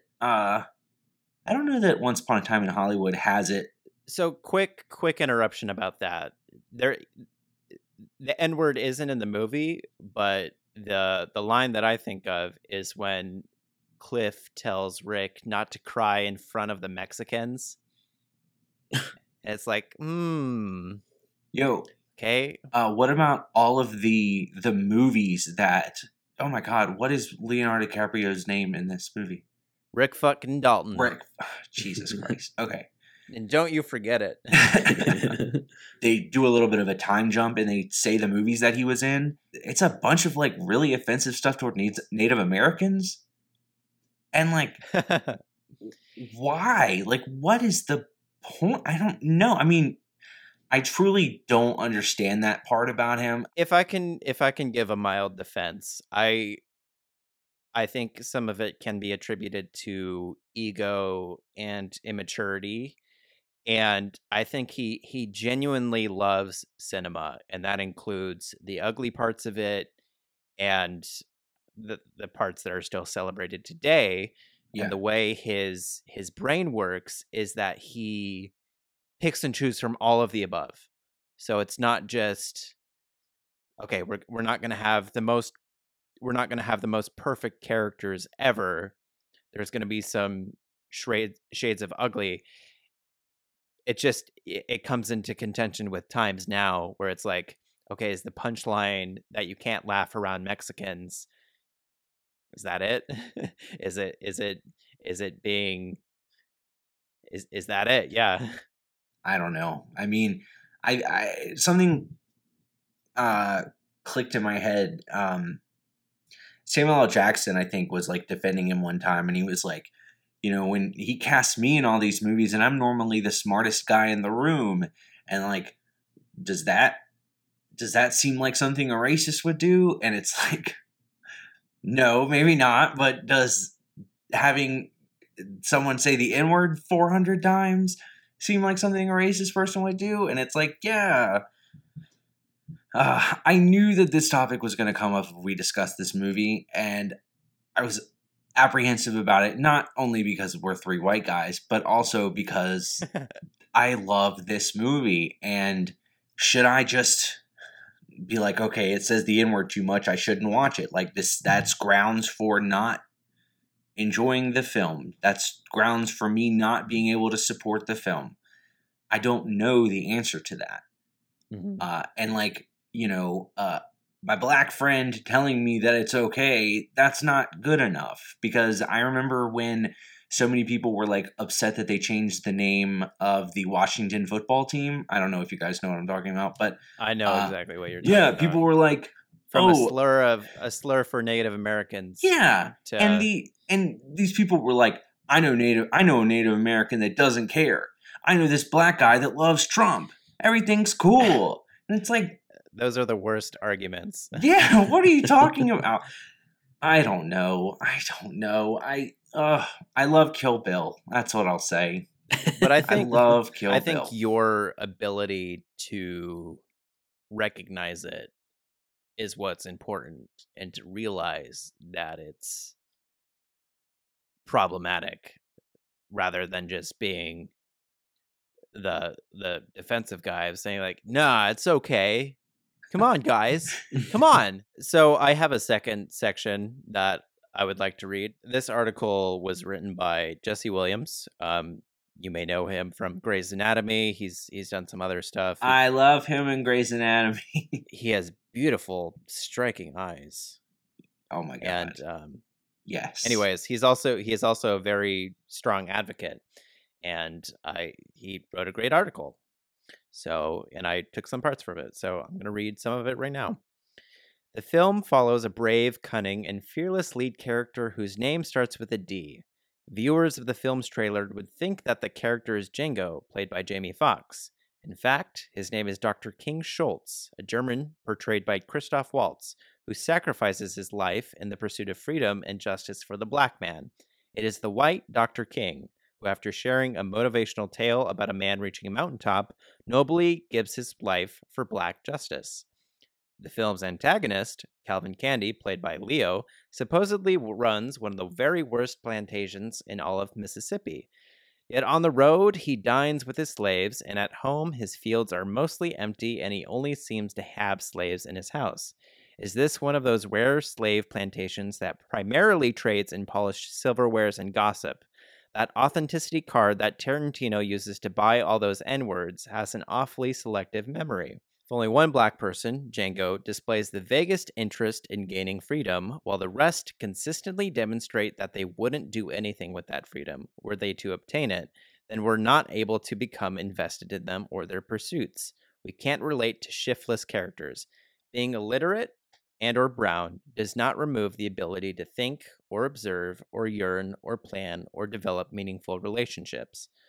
And then this is back to the use of the N-word. Were such words used in Inglourious Bastards more than 100 times? How about 70? Okay, 30. 10? Thankfully, Tarantino knew that he was perfectly able to tell a story without such gimmicks. He also knew the community he claimed to be avenging wouldn't stand for it. So lots of hard words for Tarantino. Yeah, I don't know. There's no arguing with that. I mean, and not that I would want to. Like, I totally understand what he's saying. Like, especially back when it comes to this whole picking and choosing when you're going to be hyper realistic, and I don't know. Yeah, are we going to have a scene that's a man getting ripped apart by dogs, which is very effective and horrifying? Yeah, combined with the volcanic blood. So it's he's he's having his cake and he's eating it too, and it's white cake. He definitely does have that like misogynistic nerd type personality that thinks that he can like do no wrong, or maybe feels like he's part of this exclusive club which allows him certain privileges. And that to me doesn't sit right with me, of course, for obvious reasons. But I think what I'm struggling with most is that does that discount, like, does all of this suddenly make the performances in this movie, like, does it completely cancel those out? And like specifically from from the black performers in this movie, who I think did such an incredible job. Like Kerry Washington, I think absolutely stole this movie.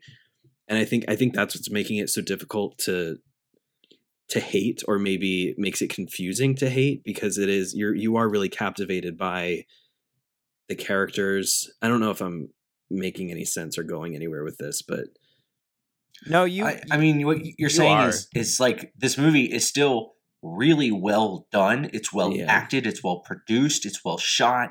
It is well everything. It just happens to be filled with controversy. Yeah.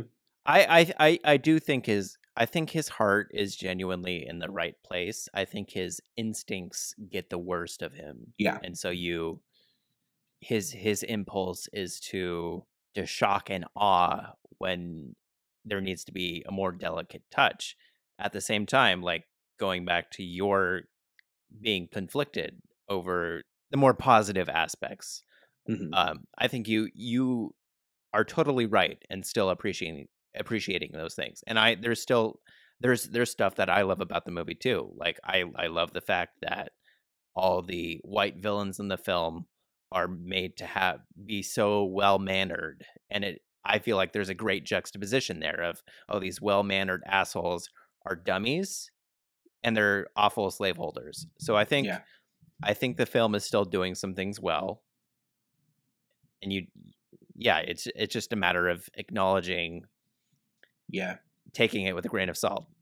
Would this have been different because Tarantino wrote this, if he gave it to like a black director to create? Like, how do you think that would have changed things, if at all? I think there are certain things that a black director wouldn't do. It brings up the conversation of, are we at the place where we want white people telling these kinds of stories? But then when you go to is it Jesse Williams? Is that what you said? Yeah, Jesse. His name's Avery on Grey's Anatomy. Grey's Anatomy. I've had lots of dreams about him. But like, okay, so I mean, him pointing out that like King Schultz is the protagonist of this film, plays into a very common debate that we're having on a lot of movies now, where it's like, oh, these are white savior films. And is that enough to make you not want to watch the film? Is that enough to make a film not worth watching? God, I don't know. I don't know the right answer. And I guess nobody does, but I mean, this is his highest grossing movie. It spoke to people clearly. So I'm wondering if a person who would go for something like The Blind Side would view this the same way, Dr. King Schultz's character, the same way that they would view Sandra Bullock, like to have that feeling of a white person, like, God damn, we're so helpful. Well, I'll say as a white person, having seen and enjoyed both of those films upon first viewing or whatever, it didn't click in my head that they were like, that's just not something I even noticed. Yeah, of course it wouldn't for us. And that's like, I'm checking my privilege. That's because I don't have to think about those things. There are a lot of thoughts that go through people of color's heads that have never gone through my head because they never have to. And I'm privileged for that. That is one of the many, many benefits to being a white male. And it's like a lot of movies being sort of brought up, I don't know, wouldn't say like recently, but at least being brought to my attention recently as being, sort of problematic. Like, I think of The Help. Yeah. You know what I mean? Like that movie, I really, really, really, really liked that movie. And now when you have like the stars of the film, the people of color stars of the film coming out and saying that, they feel like it wasn't a good film for them to be in or whatever, now I feel like maybe I shouldn't like those kinds of films. And it's like, who has the right answer? How do you not seem like a complete asshole or racist in today's society for liking a film? And then how do you like, I don't know how to vet if the films are right or wrong, or if it's bad enough, or if it's problematic enough to be considered something that I shouldn't be watching or shouldn't be celebrating. I truly don't know how to feel about that. Well, I think the fact that you're grappling with it is good, because you could be defensive and dismissive. Yeah. If I could play devil's advocate here, I'm not going. I was saying like that. That's the wrong thing to do here, is what I'm saying. I'm just saying anyone should be able to say it. Yeah. Well, the fact that I'm grappling with it doesn't really seem like it's enough either. Like, oh, he feels conflicted about it, but he's still watching. It's like, who gives a fuck if you feel conflicted about it? White boy? Like, I don't fucking know. You're doing your best. We're all doing our best, except the people who aren't, but I think we are. Yeah, I would love to hear people's thoughts about this. There are a lot of movies that we have to acknowledge that it's wrong, but still try to come at it from like an objective point of view, and we contextualize them. Yeah, and I think a willingness to listen and just like give the mic to the people of color. Yeah. Defer to them and let them guide the discussion. Yeah. Jumping as in we on, have a white guest. Yes, exactly. Thank goodness these three white boys are doing this difficult work. I want to say I'm glad you brought up contextualization, because something that comes to mind is Disney's unwillingness to put Song of the South on Disney Plus. Now, I want to say I have not seen the film. I'm not a fan of it. What I am not a fan of is Disney being in control of that narrative. And what I think they should do is make the film available and provide so many resources that you cannot avoid when you're on it on Disney Plus. Documentaries about why it's problematic. Just so many resources that give the chance to contextualize why the movie is problematic. Wow. I think that I wrote a review of the original Fantasia not too long ago, and it kind of got derailed by me going on a tirade about them not having Song of the South not available. But these things should not be hidden. They need to be front and center, and they need to be people need to be educated on them, and they need to be made aware of what the problem is. That's something I'd never even considered, but I feel like that is a fantastic solution. I think I'm so in this, day and age of cancel culture. I'm always like, nope, avoid it like the plague. Like, we can't talk about it. We can't, acknowledge it. And I think you're absolutely right that there needs to be some accountability, and there does need to be some education there to kind of. More problems are just going to arise from just pretending it all didn't exist. Right. And I honestly, that is something that Quentin has said specifically about this film, trying to bring up, hard issues that America hasn't faced. Do you think that people leave this film less empathetic, or just towards the story of the characters? I guess this is a really crass way of putting it, but do you leave the film feeling racist? I leave the film being like, white people suck. That's kind of how I feel too, and also very like happy the way that things turned out, and I'm and glad. Happy that people got what they deserved. Is it like is that okay because the black people win in the end? Like, how do you feel, Daniel? To make you feel better, Nick, I still, there are movies that are more problematic than this one that I still really enjoy.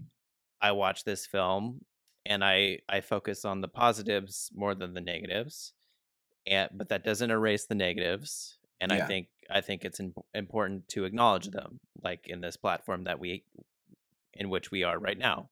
Yeah. Yeah, that's good.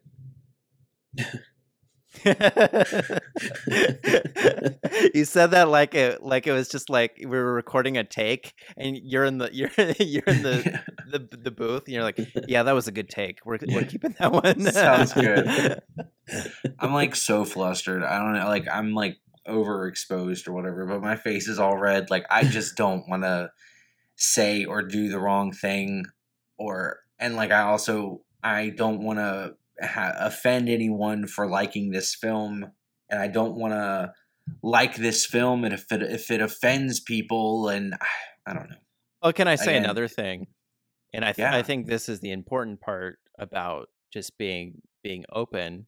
Anything we said can be wrong, and I think we're all willing to talk about why we're wrong. We are totally open to doing that. So if someone were to reach out to you guys and say, "Hey, what you said really upset me," I think it's still you need to have the maturity to say, "Okay, let's address your feelings because your feelings were hurt."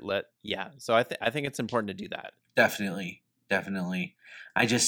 I think that nowadays with cancel culture, it makes a lot of people like afraid that they are going to say something that offends someone. Now, I'm not worried about getting canceled. Like if I say something that's warranting me getting canceled, then cancel me. But like you don't want to hurt feelings. Yeah, I don't want to like.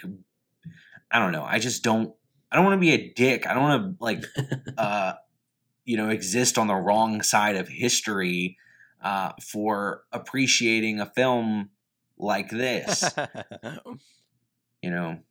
I think it's safe to say that all three of us are willing to admit that we're wrong and are very eager and open to criticism and learning more. If there is something that needs to be said here, we'd love any and all feedback.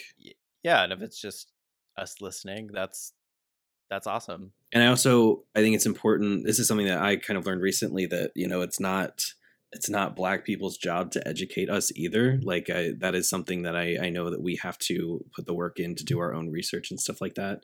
100%. If you are a person of color who is listening to our podcast, you have no obligation to us to explain to us why we're wrong. But if you just want to email us like a middle finger or something like that, we will reassess. We will go regroup. Just let us know we're wrong. Boy, whew. Wow. Okay. Well, then let's go back and talk about this. Listen to this bullshit. Okay. I have a point that is going to make all of this. This is going to sound completely.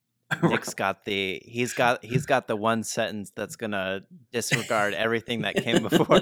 No, it sounds so like what is trivial? The word? Like soup. Yes, trivial, exactly. Like who the fuck cares? I know. After this discussion, I'm looking over my notes. I'm like, Jesus, like none of this.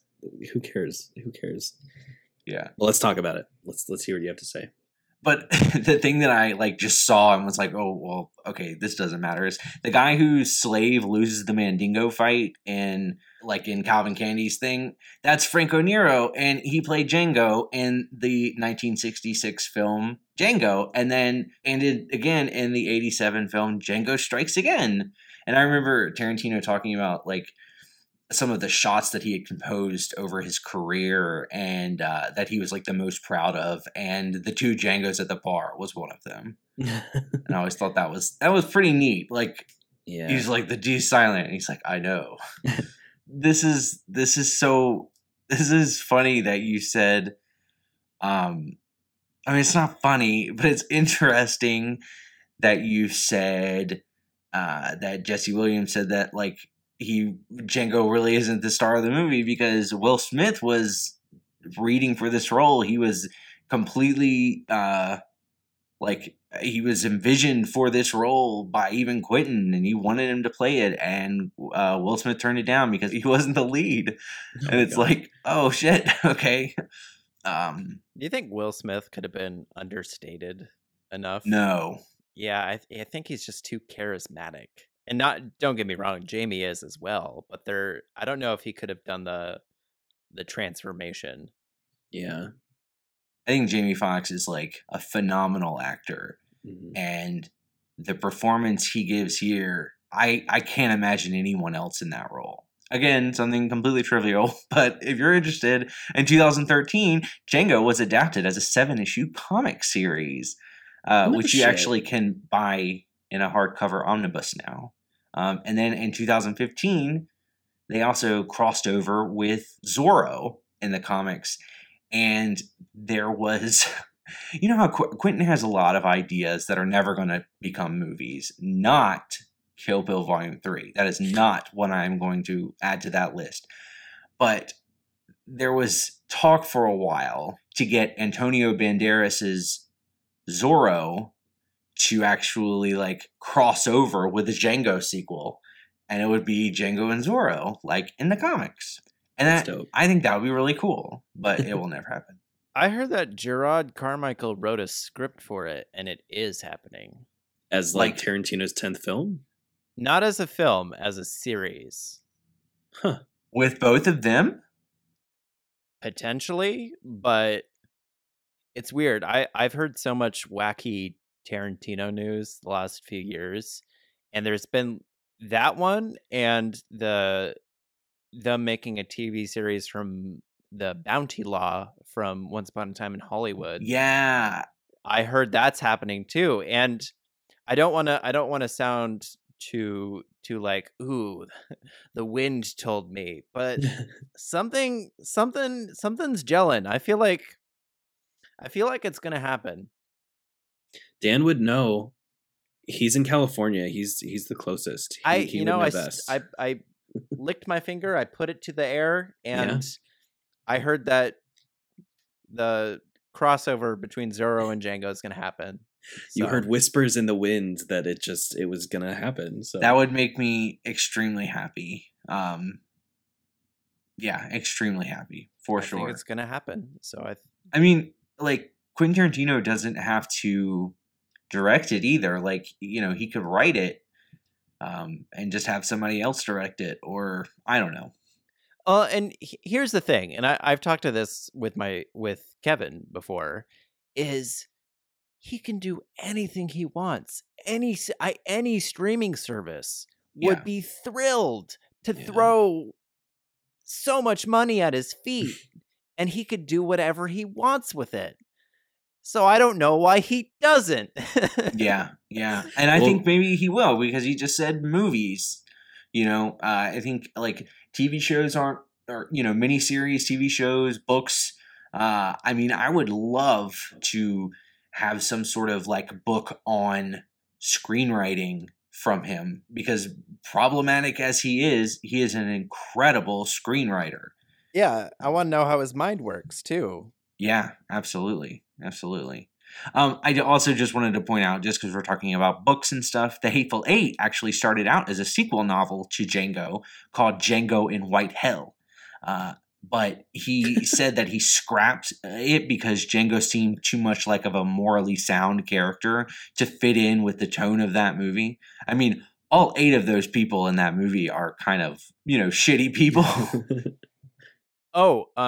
This isn't really related to anything. It's just vague Tarantino news. He just released the book version of Once Upon a Time in Hollywood, which fleshes everything out. I mean, it's the book version of one of his movies. Like a novelization or like a publishing of the script? It's a novelization. So it's the events of the movie and everything else too. So like, I'm pretty sure it goes into Rick Dalton's career. It goes into Cliff Booth's life. So I would love that for all of his movies, because the 8 hour of Inglourious Bastards exists. Make it a book. Yep, exactly. That sounds awesome. So I think we talked a little in Take Two about this being the first film of Quentin's not directed by Sally Menke, who tragically died from heat exhaustion on a hike in 2010. If you look at the details of that, they found her at the bottom of a ravine. Her dog was still there with her. Like, it's tragic. And she was young too. She was like in her 50s. Okay. So apparently, working without Sally really took an emotional toll on Quentin during Django. And Fred Raskin, who had worked under Sally as an assistant editor on Kill Bill, the best Quentin Tarantino movie, just saying, stepped in to do the job. And Tarantino said that they put a sign up during the post-production process that said WWSD, which is what would Sally do. And that made me really happy. Fred obviously, did a wonderful job on Django. Like, I think it's really well edited. He got nominated for a BAFTA and has been Quentin Tarantino's editor on his subsequent films as well. Interestingly enough, though, a huge criticism leveled against both The Hateful Eight and Once Upon a Time in Hollywood is that they felt longer than they were, and that there were problems with the pacing, both things that you can't really say about any of his other movies, at least in my opinion. And, it's obviously not just a Fred Raskin issue if the film's pacing is off. I'm certainly not going to be a part of the Blame the Editor Club, but it is interesting to think about the shift, that happened after Sally Menke died with his films, because a lot of people feel like The Hateful Eight and Once Upon a Time in Hollywood are way too long. And they're really not that long. So I know that there's like an hour and a half of unused footage here that Quentin has said he'd love to edit back into the story and play it in a 4-part miniseries. And I'm prone to believing that might happen because The Hateful Eight, his next film, did exactly that on Netflix. And I honestly don't really care if it's a 4-hour movie or a miniseries. I just want to see that footage. The 4-hour cut of Hateful Eight is totally unnecessary, but I ate it up. It clearly didn't need to be a thing because the movie existed on its own and was fine, but it is still really great on Netflix, and I would imagine it's still on Netflix. I don't know, though. I also wanted to just say one thing. He also seems to have developed a great relationship with James Gunn because he did both Guardians and Gunn's Suicide Squad that's coming out this year. Fred Raskin? Yeah. Did he do both Guardians movies? Yep. Cool. Both of them. Doesn't he? I'm pretty sure he does the Fast and Furious movies too. I know that he's done at least one of them, but I didn't really bring that up because that's not like a a huge feather in his cap. He also is like attractive. Hold on, let me show you. Fun fact about Sally Menke: the director of Galaxy Quest was married to her. No. Oh shit! How do you feel about that movie, Daniel? I actually watched it recently, and I think it's a good movie. That's just what it is. It's a good movie. No, yeah, it's a good movie. That's all I needed. That's the correct answer. That's all I needed. That one has a very special place in my heart. That one is one that I specifically remember renting all the time at the video rental place whenever we would go. It's a classic. It definitely feels like it should be on a VHS tape. Yeah, for sure.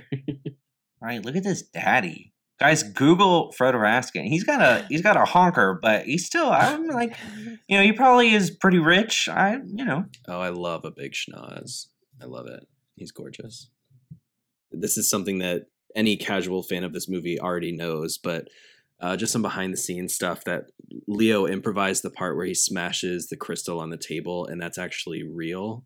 Maybe we went over this in take 2.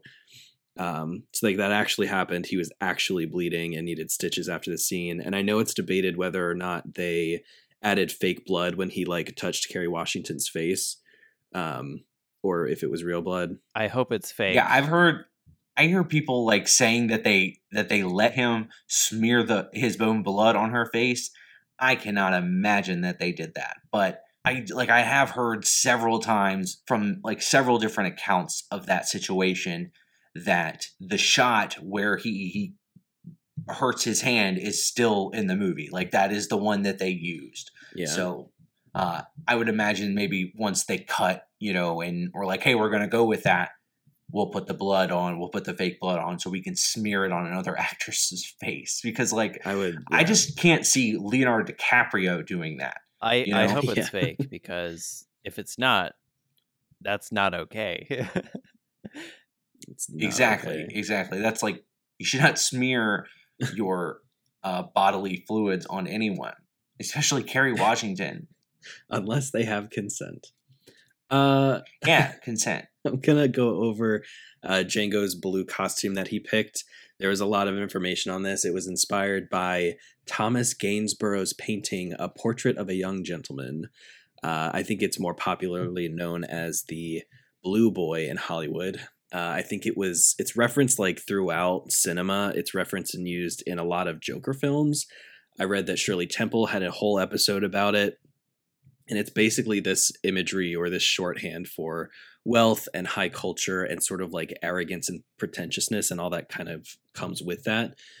And the article that I read said that over the past century, Gainsborough's painting has been an emblem of gender nonconformity, a populist punchline for bumbling American stooges, a nostalgic reference to privileged childhoods, a high culture MacGuffin for nihilist criminals.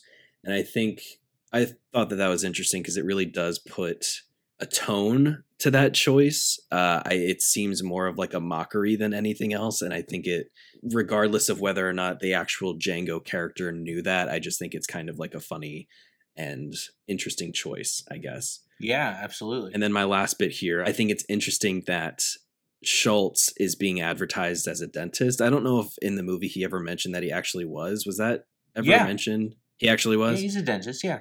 But he's riding around in this carriage with that tooth that's on his cart, and the antagonist is a guy named Candy, and I just think that that's beautiful. That's a very good point. I never noticed that. That's funny. I think Christoph Waltz had and I'm not making this up, Christoph Waltz had a springy tooth installed to his limo to the Golden Globes or the Oscars that year. I love that. That is amazing. I love that. Christoph Waltz has given some like really good award speeches. Like, not that they're particularly profound or anything, but I mean, they might have been. I don't remember that part of it, but I do know that he did "That's a bingo" when he won for Inglourious Basterds, and then he says for any astronomy aficionados, the North Star is that one, and he points to Quentin when he won his second Oscar. Oh. It's like white men congratulating other white men. It's great. I was going to say, like, how do I feel about that? I don't know. I don't fucking know. This Detaching from that a little bit, isn't it kind of cool that an actor has won awards for one director's movies? Like, both of Christoph's wins have been for Tarantino projects. You got to have a special appreciation and relationship with the person after that. Oh, definitely. I'd be afraid to work with him again, though, because then I'd be like, oh, shit, if this one doesn't win a three-peat, then I'm like, I didn't go out on top. If I won 2 Oscars, I would fucking retire. Well, and he's, that was a 3-year period. Yeah. But really quick. I mean, he also has Quentin to thank for his career, because, I mean, who knew who Christoph Waltz was before Inglourious Basterds? I certainly did not. And I honestly don't think I've actually followed his career since. I don't really know what he's up to. Not as good as in Tarantino movies, unfortunately. Nope. God, yeah, I can't think of a single other thing that he's been in. Jamie Foxx did say that he learned a lot about acting working with Christoph Waltz. Well, that's good. The specificity of his movements and mannerisms as Dr. King Schultz. I love that. I always love hearing stuff like that. Mm-hmm. And a less fun fact now, after the fact, is Jamie Foxx would also stay on set during Baby Driver to watch Kevin Spacey act, because he was just blown away by the craft. I know it sucks now. It sucks a lot now, but shit. This is a great episode. I'm happy to have broken you for it. Let's break you. Did you have a good time at least? I had a great time. Good. Honestly. Good. Thank you. Good. Thank you guys so much for having me on. And thanks. This is your last time that you'll be on here. Sorry to say, but just kidding. I wouldn't blame you. The next time I'm I'm probably gonna get you canceled. So No, the next movie we're doing with you is Bambi or something. let's talk about the meat industry. No, Paddington. Let's something talk about uncancelable. Let's talk about prion disease. Oh my god. What is that? Oh, it's disturbing. It's God. this disease that deer have been getting in the Midwest that just makes their brains dissolve and they become zombies, essentially. Cute. Love it. So yeah, you should Google that when you get a chance. We'll And do. don't, I mean, you guys are closer to there than I am. Don't be careful of the deer meat you eat, because I know you Yeah. guys love your deer meat. Mm.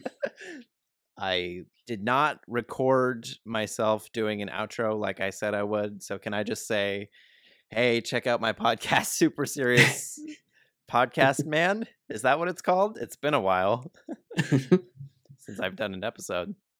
No, you had to do an outro. Oh. Didn't you say there was something we had to remind you to plug? Yeah, so in addition to plugging my own podcast, I want to plug this great Letterboxd reviewer. Her name is Sally Jane Black. Her reviews blow my mind. I mean, she'll rip apart a movie you love, but she'll do it in a way that's political and timely and just really educational. And she's actually getting her transition surgery, and she created a GoFundMe to fund it. So wow. I just wanted to plug it. I think she's halfway through getting her desired amount. She has a surgery date. She has a lot of things planned that she hadn't been able to prior. So I just wanted to plug her GoFundMe for that. Awesome. That is awesome. Yeah, and we'll put her info in the whatever the hell it's called. Yeah. Yep. Now go record an outro. Hey there. Did you like what you just heard? Yeah, me neither. By the chance that you did, you can hear what I have to say about movies and other things on my podcast, Super Serious Podcast Men. It is the home of two shows, Super Serious Movie Men, where I have other guests and a lot of frequent recurring people on to talk about their favorite movies and other movie-related topics, and just talk about life in general. So if you want to go down a crap rabbit hole, check it out. It's available on all podcast platforms. I guess this is the part where I would talk about great episodes I've done, but I rather talk about toilet paper. I was a big Kroger brand guy, and then Courtney just bought Charmin for the first time, and it's okay.